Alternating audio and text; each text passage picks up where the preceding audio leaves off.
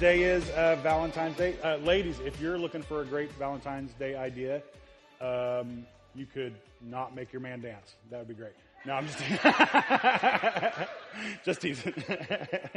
No, seriously, go support that. I'm sure it's for a good cause and everything. I will be watching Walking Dead, but you guys have fun dancing. All right.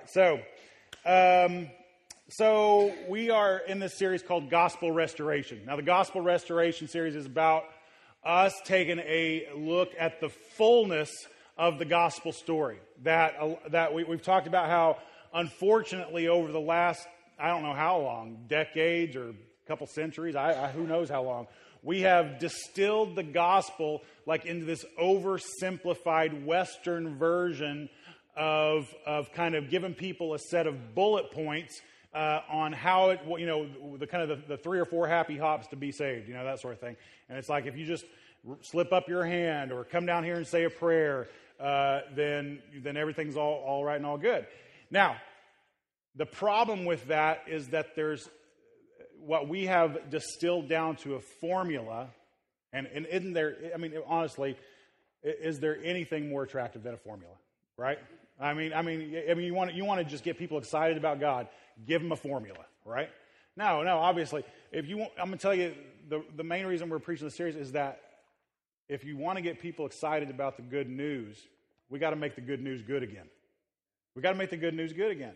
And when you tell, let's use our context as an example. When you tell someone in Northern California that your life is messed up and you need Jesus, and you should slip up your hand and make a decision to follow him, I think a lot of people are going to respond to that by saying, my life's not really that bad. Like, things are pretty good, right? Live in a decent town on a cul-de-sac and relatively safe environment, and I'm making okay money, and we got a roof over our head and groceries in the cabinets, and I mean I think sometimes it's hard to convince people of their need for Jesus based on their current situation. Now, I mean, obviously we can all run across somebody who's just down and out and spiraling out of control, and we can convince them, right? But is the gospel only for the down and out or spiraling out of control? No, it's for all of us. It's for every single one of us. And what we have missed over the years is telling the story of the good news, the story of the gospel. And it is an epic, huge story spanning centuries, this story, and continuing on even into today. And so we've taken the time to, we're going to, for the next several weeks, tell that story. We started off in the beginning with creation and telling that everything started because there is a God who created everything. And we told that story and all the implications of that. Last week we told the story of the fall, how mankind decided to rebel against God's good ways. And the result of that is that we live in this fallen, sinful world, that everything is out of joint from the way that God created it. God created everything with perfection and just absolutely good and perfect. And because of sin, everything is now no longer that way. Not only in the physical world, but also in our spiritual world, and everything. Everything is. You don't have to look very far to see we live in a jacked up world, right? And so now we're going to continue the story. Now, we're going to skip over several. By the way, Genesis. If you've never read the book of Genesis, it is such a. They were smart making it the first book of the Bible because it's such a foundational book, right? It's such a foundational book. Read the book of Genesis, 50 chapters long, but it is full of stories, and they're stories that are foundational to the beginnings of everything, to the families that God worked through, and eventually the nation he works through, and just great stories. So we're skipping ahead. So I think we ended in chapter 3 last year. We're going to skip over to chapter 12. In between there, some things happen. Some crazy things happen. There's a whole story about the Tower of Babel, which is an interesting story you should read. There's the story of Noah and the flood, which is another interesting story. One of the reasons that's such an interesting story is that we take cute little pictures of animals in Noah and we put them all over our nursery walls, in our homes. And it's actually the story of the death of pretty much everything, right? It's like, sleep tight. There you go, right? and so anyway, so there's that story. And then we get on into, there's some, connecting stories there that we finally in chapter 12, we meet, we are introduced to a guy by the name of Abram, whose name will later be changed to Abraham in chapter 12. Now, Abraham is literally the father, of the Jewish faith. I mean, he is the founding father of the Jewish faith. It all starts, God's covenant with the people of Israel starts with this man, Abram. And it's just this beautiful story. Again, we're only going to hit parts of the story today. You should read the complete story because he led a very interesting life, and so did his children. And anyway, great book of Genesis is. So, one of the things, let me tell you a little bit about Abram. Abram was from a land called Ur, and so he's well up in years. He has a wife by the name of Sarai, later to be Sarah, and as they are getting up in years, they have no children, they have no land, they have no future, and God sits down with Abram and makes a covenant between himself and Abram. And this is what that covenant looks like. Starting in chapter 12. Chapter 12, verse 1. Pull out your fill in the blank notes. We're going to fill in some blanks here in a little bit. It looks like this. Now the Lord said to Abram, "Go from your country and your kindred and your father's house to the land that I will show you. And I will make of you a great nation. I will bless you and make your name great so that you will be a blessing. I will bless those who bless you, and him who dishonors you I will curse. And in you all the families of the earth shall be blessed." So, there's a pretty significant thing that God promises Abram. And he's just this normal guy. There's nothing really that special about him, but God, in his infinite wisdom and his sovereign plan, seeks out this man Abram and says, "I'm going to bless the entire planet through you and your offspring." And so what God promises, this is your first blank here, in the covenant with Abraham, God promises land, descendants, and redemptive blessing. Land, descendants, and redemptive blessing.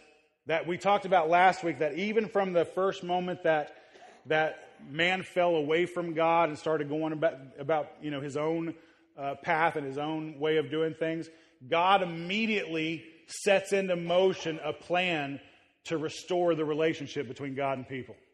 He immediately sets forth that plan. And here is the first major push of that plan.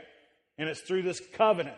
Now, there are a couple of different kinds of covenants. There's a covenant that is, say, the way a lot of people approach marriage, where it says, it's two people saying, basically, I'll spend the rest of my life with you. But a lot of times people approach that, and by the way, the Bible doesn't have too much of an issue with this. It allows for some stuff to go on here. They'll approach it as, I will be faithful to you if you are faithful to me, and I will be faithful to you if you are faithful to me. Again, the Bible does allow for divorce in situations of unfaithfulness and that sort of thing. But God doesn't approach his covenant with us that way. The way God approaches covenant, it's a one-sided covenant. And God says, I'll be your God, and you'll be my people. And even if you decide not to be my people, I'll still be your God. I'll still be your God. The New Testament, one of the New Testament writers says it this way, that if we're unfaithful to God, what does God do? He'll still be faithful to us, because he can't be anything but faithful to us. He'll choose to be faithful to us. Now, this promise of land and descendants and redemptive blessing, it's a really important promise, and it has implications not only into the New Testament, but into our day today. That God is still faithful to that promise. And I get this, he promises a land to this guy who had no land of his own. He promises descendants to an old man and an old woman. And then he promises, I'm going to bless the entire human race through you and your family. I'm going to bless them all through you. It's a foreshadowing of what's going to come, right? Now, by the way, as we're telling this story, I've said in previous weeks, I'm intentionally leaving some tension there. Because I don't want to... Does anybody like when somebody spoils a movie for you? Right? We all hate... It's infuriating for somebody to spoil something for me. I don't watch... Anytime Walking Dead's on, I don't look at Facebook. I don't do it. I just don't... Any new movies come out, I don't get on Facebook because I don't want anything spoiled. I hate that. I want to be able to experience that. So I'm not going to spoil too much, except to say this. It all works out great, okay? It all really works out great. It's going to be a really happy ending, okay? But I want you to kind of feel the tension of the Old Testament. How we've talked about that really the primary purpose of the Old Testament is to establish our need for a Savior. That's the whole gist of the Old Testament. It is, when you read the Old Testament, if it depresses you, it's because it's supposed to. It's supposed to. It paints a bleak picture of the world and the sinfulness of the world and the struggle in our relationship with God. Why? Because God is establishing how badly we need a Savior. And we're going to get there in a couple of weeks. But for now, I want to hit on this first covenant that he makes through this man. I think it's awesome, really beautiful, that God starts his redemptive plan through a family. Through a family. And a family that was struggling to have kids. I don't know if you may identify with this personally, or if you don't, I'm sure you have friends or family members who identify with this. And if you watch a couple that so desperately wants to have a child, they just want to find that sense of joy and fulfillment and passing something of themselves on to another generation. And when they can't have a child, I've seen couples walk through that just in tears and pain, and eventually at times hopelessness. And if they point their eyes to the right direction, eventually they can find some hope in that situation and a way to move on in a way that honors God and is fulfilling to themselves. But if you've got friends and family, or maybe that's you yourself that have walked through that, that's hard to see. It's hard to see when a couple wants something so bad. And this is Abram and Sarai. This is them at this moment in their life where they're like, God's promised them kids and they're already old. They're already old. And it's like, really? That doesn't happen, God. Old people don't have kids. And even if they do, sometimes they're kind of weird kids. Right? It doesn't really happen, right? And so, not you. You're perfectly normal. Yeah. And so there's that thing and just that tension that they're feeling that pain of, okay, we've tried this for years and years and years to no avail, and now here comes a promise from God saying he's going to do this. And, well, I guess if anybody can do it, it's God, but I'm sure there was a part of them that was going to be like, I'm not going to get my hopes up, though, right? Nothing else has worked. But God makes this promise. He starts this whole redemptive plan through this family. Let's look ahead, chapter 15. Chapter 15. Here we go. Starting with verse 1. After these things, the word of the Lord came to Abram in a vision. Some time has passed. Fear not, Abram. I am your shield. Your reward shall be very great. But Abram said, O Lord God, what will you give me? For I continue childless. And the heir of my house is Eleazar of Damascus. This is some kind of household servant. And Abram said, Behold, you have given me no offspring, and a member of my household will be my heir. And behold, the word of the Lord came to him, this man shall not be your heir. Your very own son shall be your heir. And he brought him outside and said, look toward heaven and number the stars if you're able to number them. And then he said to him, so shall your offspring be. So he tells Abram, go outside for a little bit. Look up at the skies. Now, this is before, big cities and electric lights and everything. I mean, I don't know if you ever get away from everything and really get to see a good view of the stars, especially when there's like no moon in the sky, and it is breathtaking. Just like we forget how many stars are actually up there, and it's a bunch. It is a whole bunch. I mean, like from my house, I can normally see about 20. It's like there's so many lights around or whatever, you can only see the bright ones. But when you get out away, I mean, it is just absolutely breathtaking. So he's looking up and he's looking at all these stars, and God says, try to count them if you can. Of course, there's no way he could. He says, I know you don't have a kid now, but I promise you your offspring will number like the stars. Now, this next verse is really critical. Verse 6. And Abram believed the Lord, and he, the Lord, counted to him as righteousness. So God makes this outlandish promise to an old man with no kids, married to an old woman with no kids, and says, I'm going to give you more kids, more offspring than you could ever imagine. And they'll be yours. Not one of your servants, but your own. And Abram does something that for a lot of us is so hard to believe. In that moment, he chose to believe that God could pull off something God-sized.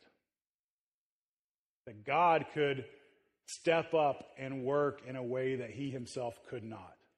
And not only that he himself could not, but that he couldn't hardly even begin to imagine.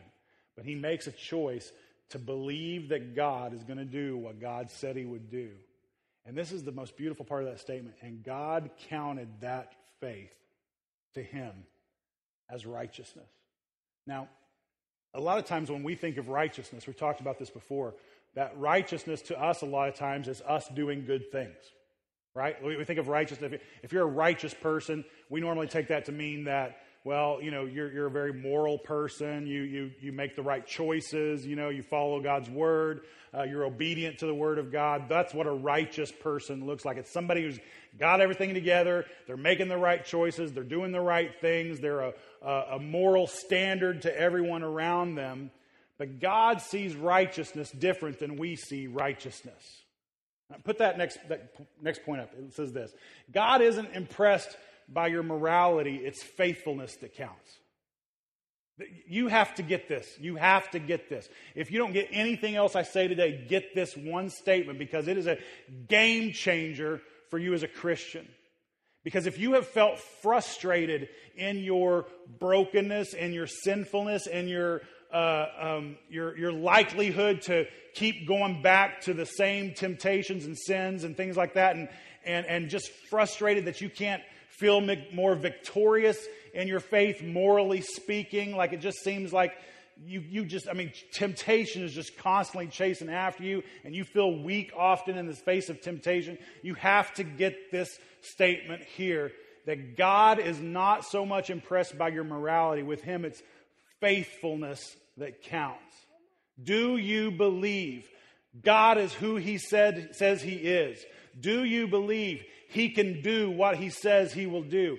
Do you believe that he, when you gave your life to him and asked him to forgive you of your sins, and you embraced Jesus and the cross, part of the story we'll get to later, do you believe that when you did all of that, and God said, yes, I give you this grace and I forgive you. I give you the sacrifice of my son Jesus, and his sacrifice covers all of your sins, past, present, and future. Do you actually believe that God loves you enough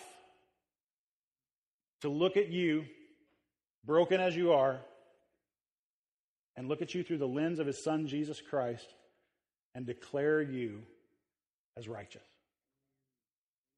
Do you believe that? Because I think for a lot of us, we have a hard time believing that.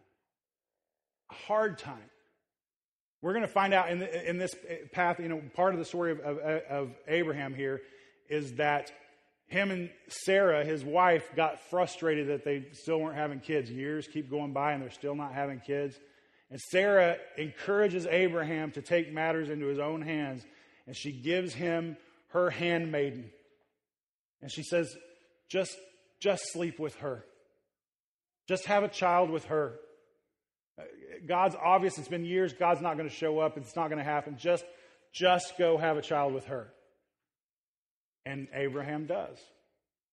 In this moment of doubt, for both of them, in this moment of frustration and hopeless feelings, they take matters into their own hands. How many times have you been tempted to doubt the promises of God and try to take matters into your own hands? How many times have you tried to follow the Word of God in an area of your life that you know the Bible is clear that I need to make this choice, whatever that choice might be, and it feels like it's too hard a choice for me to make? I need to do this my way. I'm too scared to try it God's way. I don't have the courage to do it God's way. I'm afraid of what it's going to look like if I do it God's way. I don't have the finances to step out on faith and do it God's way. I don't have the relationships that are healthy in my family to step out and do it God's way. I just need to kind of give in and go the easy way. But with God, it's not so much morality that He's impressed with. It's faithfulness.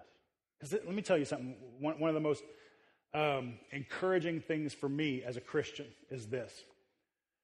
I gave up a long time ago with the notion that I'm ever going to be perfect. Because it ain't happening. Like, it ain't happening. It ain't happening. Like, talk to my wife. She will testify it ain't happening. Like it is. I'm not a perfect guy. Despite these looks, I know. I'm just not a perfect guy. I lash out in anger. I fall to all kinds of temptations. It's frustrating to me as your pastor. It's frustrating to me how sinful at times I still am. It's really frustrating. Like, I want to be better. For God, for my family, for you as the congregation that I pastor, I want to be better than I am. Now, here's the thing about that.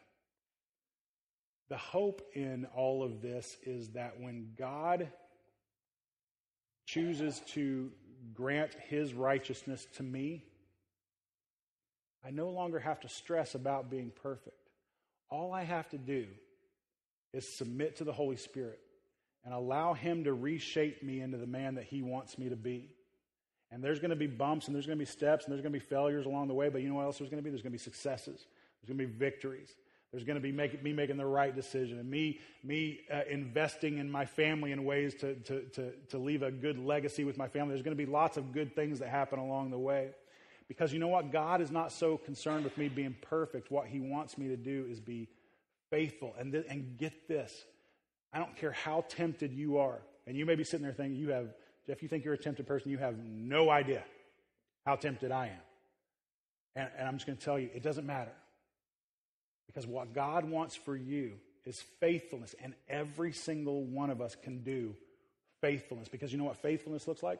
Faithfulness looks like me making a daily, sometimes minute by minute decision to follow God. I can do that. I can make that decision. And when and if I fail, when and if I sin, I get back up and I make another decision to stay with God. I've seen so many people, because here's the thing none of us want to be. None of us want to be hypocrites. None of us want to be hypocrites. Like, as I know, especially the younger generation of adults and teens, the idea of appearing to be a hypocrite is one of the most offensive things to them, and it should be. And it should be. But we can get so hung up in our own pride of not wanting to be a hypocrite that we abandon a really beautiful thing in our life. Because what I've seen through so many people is they come to faith in Christ, they get excited about that faith and that decision, and God is working in their lives, and He's moving, and He's doing great things. And then eventually there's a temptation that comes along, and they're unable to resist that temptation. They sin. Maybe they sin again, and maybe they sin again. And before long, they're looking at themselves going, I can't do this. I can't live this life. And so I would rather leave the faith than stay and look like a hypocrite. And I wanted to tell you, you're in good company. We all sit here, a room full of people, desperately trying not to be hypocrites and often failing. But God doesn't measure righteousness the way that we measure righteousness. You know what He measures? Are you with me? Do you believe me? Are you going to stay with me? Even if you fail, even if things don't go your way, even if my plans don't match up with your plans, even if I call you to do something hard, and by the way, He will. Are you going to stay with Him? Are you going to believe that He is who He said He is and that He can do what He said He would do? That's what faithfulness looks like, and every single one of us can do that. Do we want to gain more victory over our sins? Absolutely. And through the power of the Holy Spirit, we will. It's not the power of us, it's the work of the Holy Spirit in our life. You can try to change yourself as much as you can, and there's a cap on that as far as how much you can change yourself. There are certain things in your life that you cannot change without the power of the Holy Spirit. And you need to lean into the power of the Holy Spirit and allow Him to do that. But God counted it to him as righteousness. Let's look at the next passage, chapter 17. Start with verse 1. When Abram was 99 years old, the Lord appeared to Abram and said to him, I am God Almighty. Walk before me and be blameless, that I may make my covenant between me and you and may multiply you greatly. And then Abram fell on his face, and God said to him, Behold, my covenant is with you, and you shall be the father of a multitude of nations. Get that part of the promise there. Not just, we know that Abram is the father of the nation of Israel, the Jewish people. But God didn't stop there. He said, I'm going to make you the father of a multitude of nations. No longer shall your name be called Abram, but your name shall be called Abraham.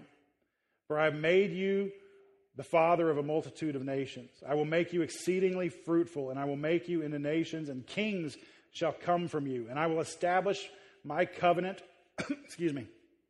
between me and you and your offspring after you throughout their generations for an everlasting covenant, to be God to you and to your offspring after you. And I will give to you and to your offspring after you the land of your sojournings, all the land of Canaan, for an everlasting possessions, and I will be their God. And God said to Abraham, As for you, you shall keep my covenant, you and your offspring after you throughout their generations. This is my covenant which you shall keep between me and you and your offspring after you. Every male among you shall be circumcised. You shall be circumcised in the flesh of your foreskins, and that shall be a sign of the covenant between me and you. So God, I bring this out because God gives Abraham this physical sign of the covenant, that to stand as the covenant between God and him. And it's the sign of circumcision. Okay? Now, if you don't know what circumcision is, ask somebody and do that. So, now, I'm going to fast forward into the New Testament just a little bit because there's something very important here. When the church was established and people started coming to faith outside of the Jewish faith, what the Bible calls Gentiles, which basically is most of us probably, right? There was this question about circumcision that had come up. Does somebody outside of the Jewish faith need to be circumcised and that sort of thing? And through the teachings of Paul, we learned that no, it's not a requirement anymore. Because why? Through Jesus Christ, there came a new covenant. We're going to talk about that more in depth later. But there came a new covenant. Actually, when your Bible is divided up into Old Testament and New Testament, that's actually a really poor way to put it, because what it really means, that word testament, when it was given, meant something different than what it means to us today. What it really should say is Old Covenant, New Covenant. Old Covenant, New Covenant. And through the New Covenant, there are signs of being a part of God's family. Even physical signs, but circumcision is no longer one of them. Whether you do that or not is up to you.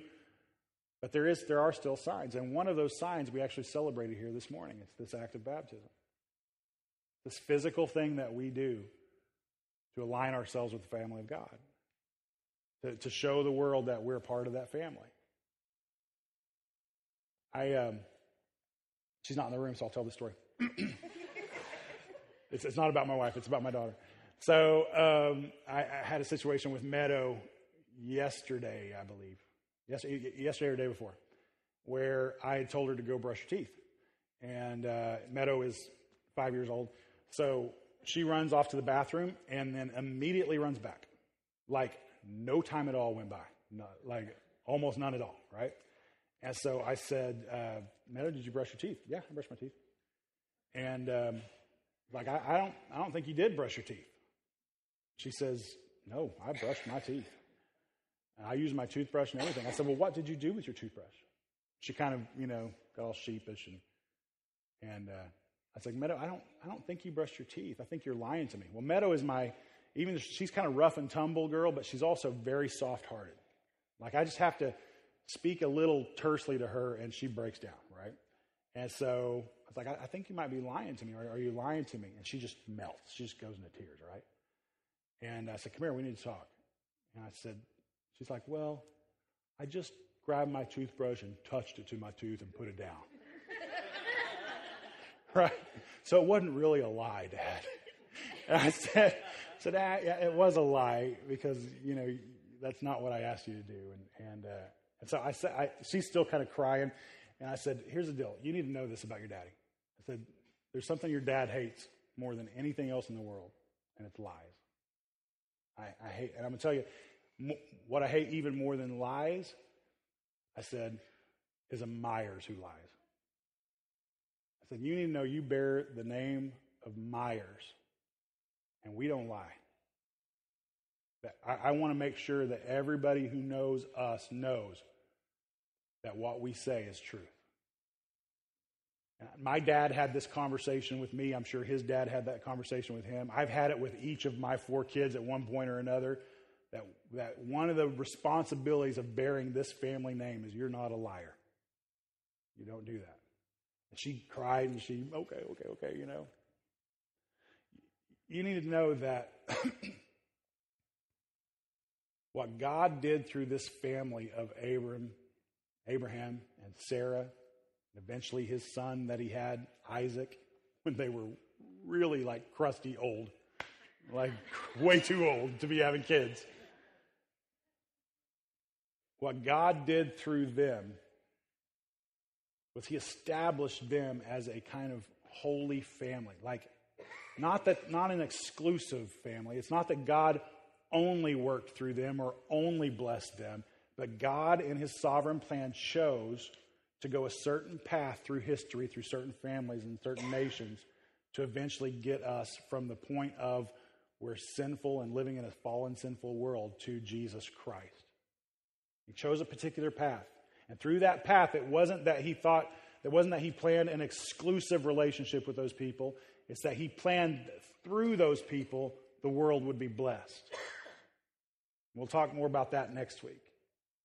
But you need to know this, that we are a part, as followers of Jesus Christ, we are a part of a holy family. When we talk about family here in this church, it's because it means something.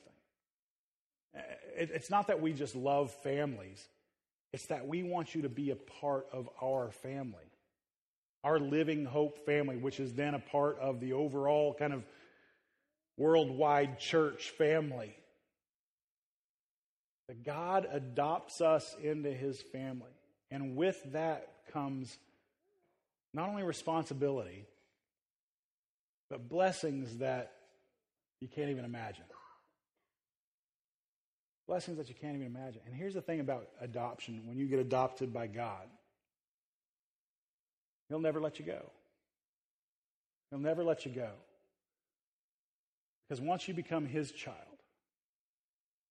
I don't know what kind of relationship any of you had with your fathers. Maybe some of you had really great relationships with your fathers. Maybe some of you never knew your father. Maybe some of you had a very unhealthy or even abusive relationship with your father. I don't know. We all come from different backgrounds. Regardless of what your father was like, I think all of us could probably say none of our fathers were perfect. None of them. I'm not a perfect father. My kids won't be perfect fathers. But you can bank on the fact that in God you have a perfect father. Everything that you think was wrong about your earthly father is spot on right about your heavenly Father. He will never let you go, and he will never fail you. And when he chooses to even discipline you for going off path, you can bank on the fact that that's done completely out of love with victory in mind down the road. He shapes us and he molds us and he takes us, he protects us, he keeps us. He keeps us. And there are certain marks that we bear as a member of that family. We're going to get there eventually, but I'm going to tell you a little sneak peek into what it is. One of the main marks that we as his children bear is the mark of love. Love. That when we as a member of God's family go out into the world around us and around our friends and family and coworkers and students at school and wherever it is we go, one of the ways they'll know you're his is by your love. By your love. I want to encourage you to embrace that sense of family that you have in God. Begin the process of believing him for who he says he is. Can I encourage you to stop stressing about how imperfect you are? Because we all are imperfect. And instead just aim for faithfulness. And God will count that to you as righteousness. Let's pray. Father, we love you and we thank you so much for your word to us this morning. We thank you for this part of your gospel story. And we thank you for your servant Abraham and how he was able to be faithful, not perfect by any stretch of the imagination, but faithful. God, you know my heart, and I'm sure the heart of everybody else around here. We wish we could be more perfect. We wish that we could measure up to the standard of holiness that honestly only you can measure up to. But you created us, and you know us, and you know that we're capable of more than we even think we're capable, and whether that is in terms of victory or failure. And so in this area of our life that we oftentimes can't quite get ahead of, can't quite get full control of, we submit ourselves to you. We ask you to be righteousness for us when we lack it. Where we are imperfect, we will lean into your perfection. Where we fail the people around us, we will lean into you, knowing you will never fail us. Help us to be faithful to you. I just want to encourage you, with your head bowed and your eyes closed, that I want to encourage you to step into a relationship of faithfulness with God. Let go of that idea of perfection that you'll never reach. Let go of the idea of, well, I've still got some wild oats to sow and I'll do it later, because there will always be oats to sow. Instead, dive into a relationship of faithfulness to God. Submit to him, submit to his Holy Spirit. Give them permission to change you in the ways that you need to be changed.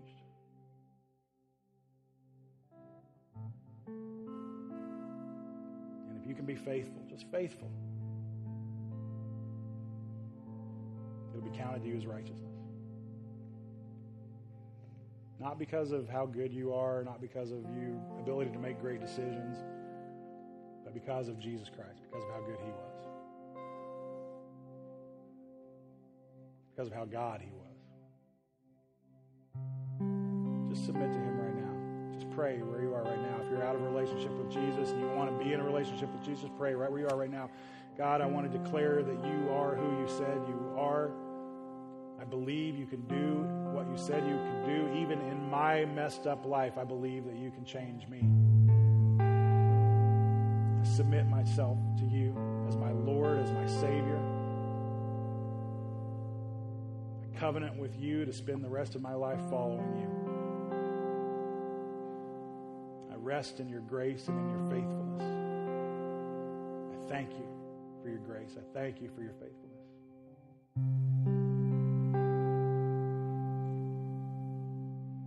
Pray all this in Jesus' name. Amen.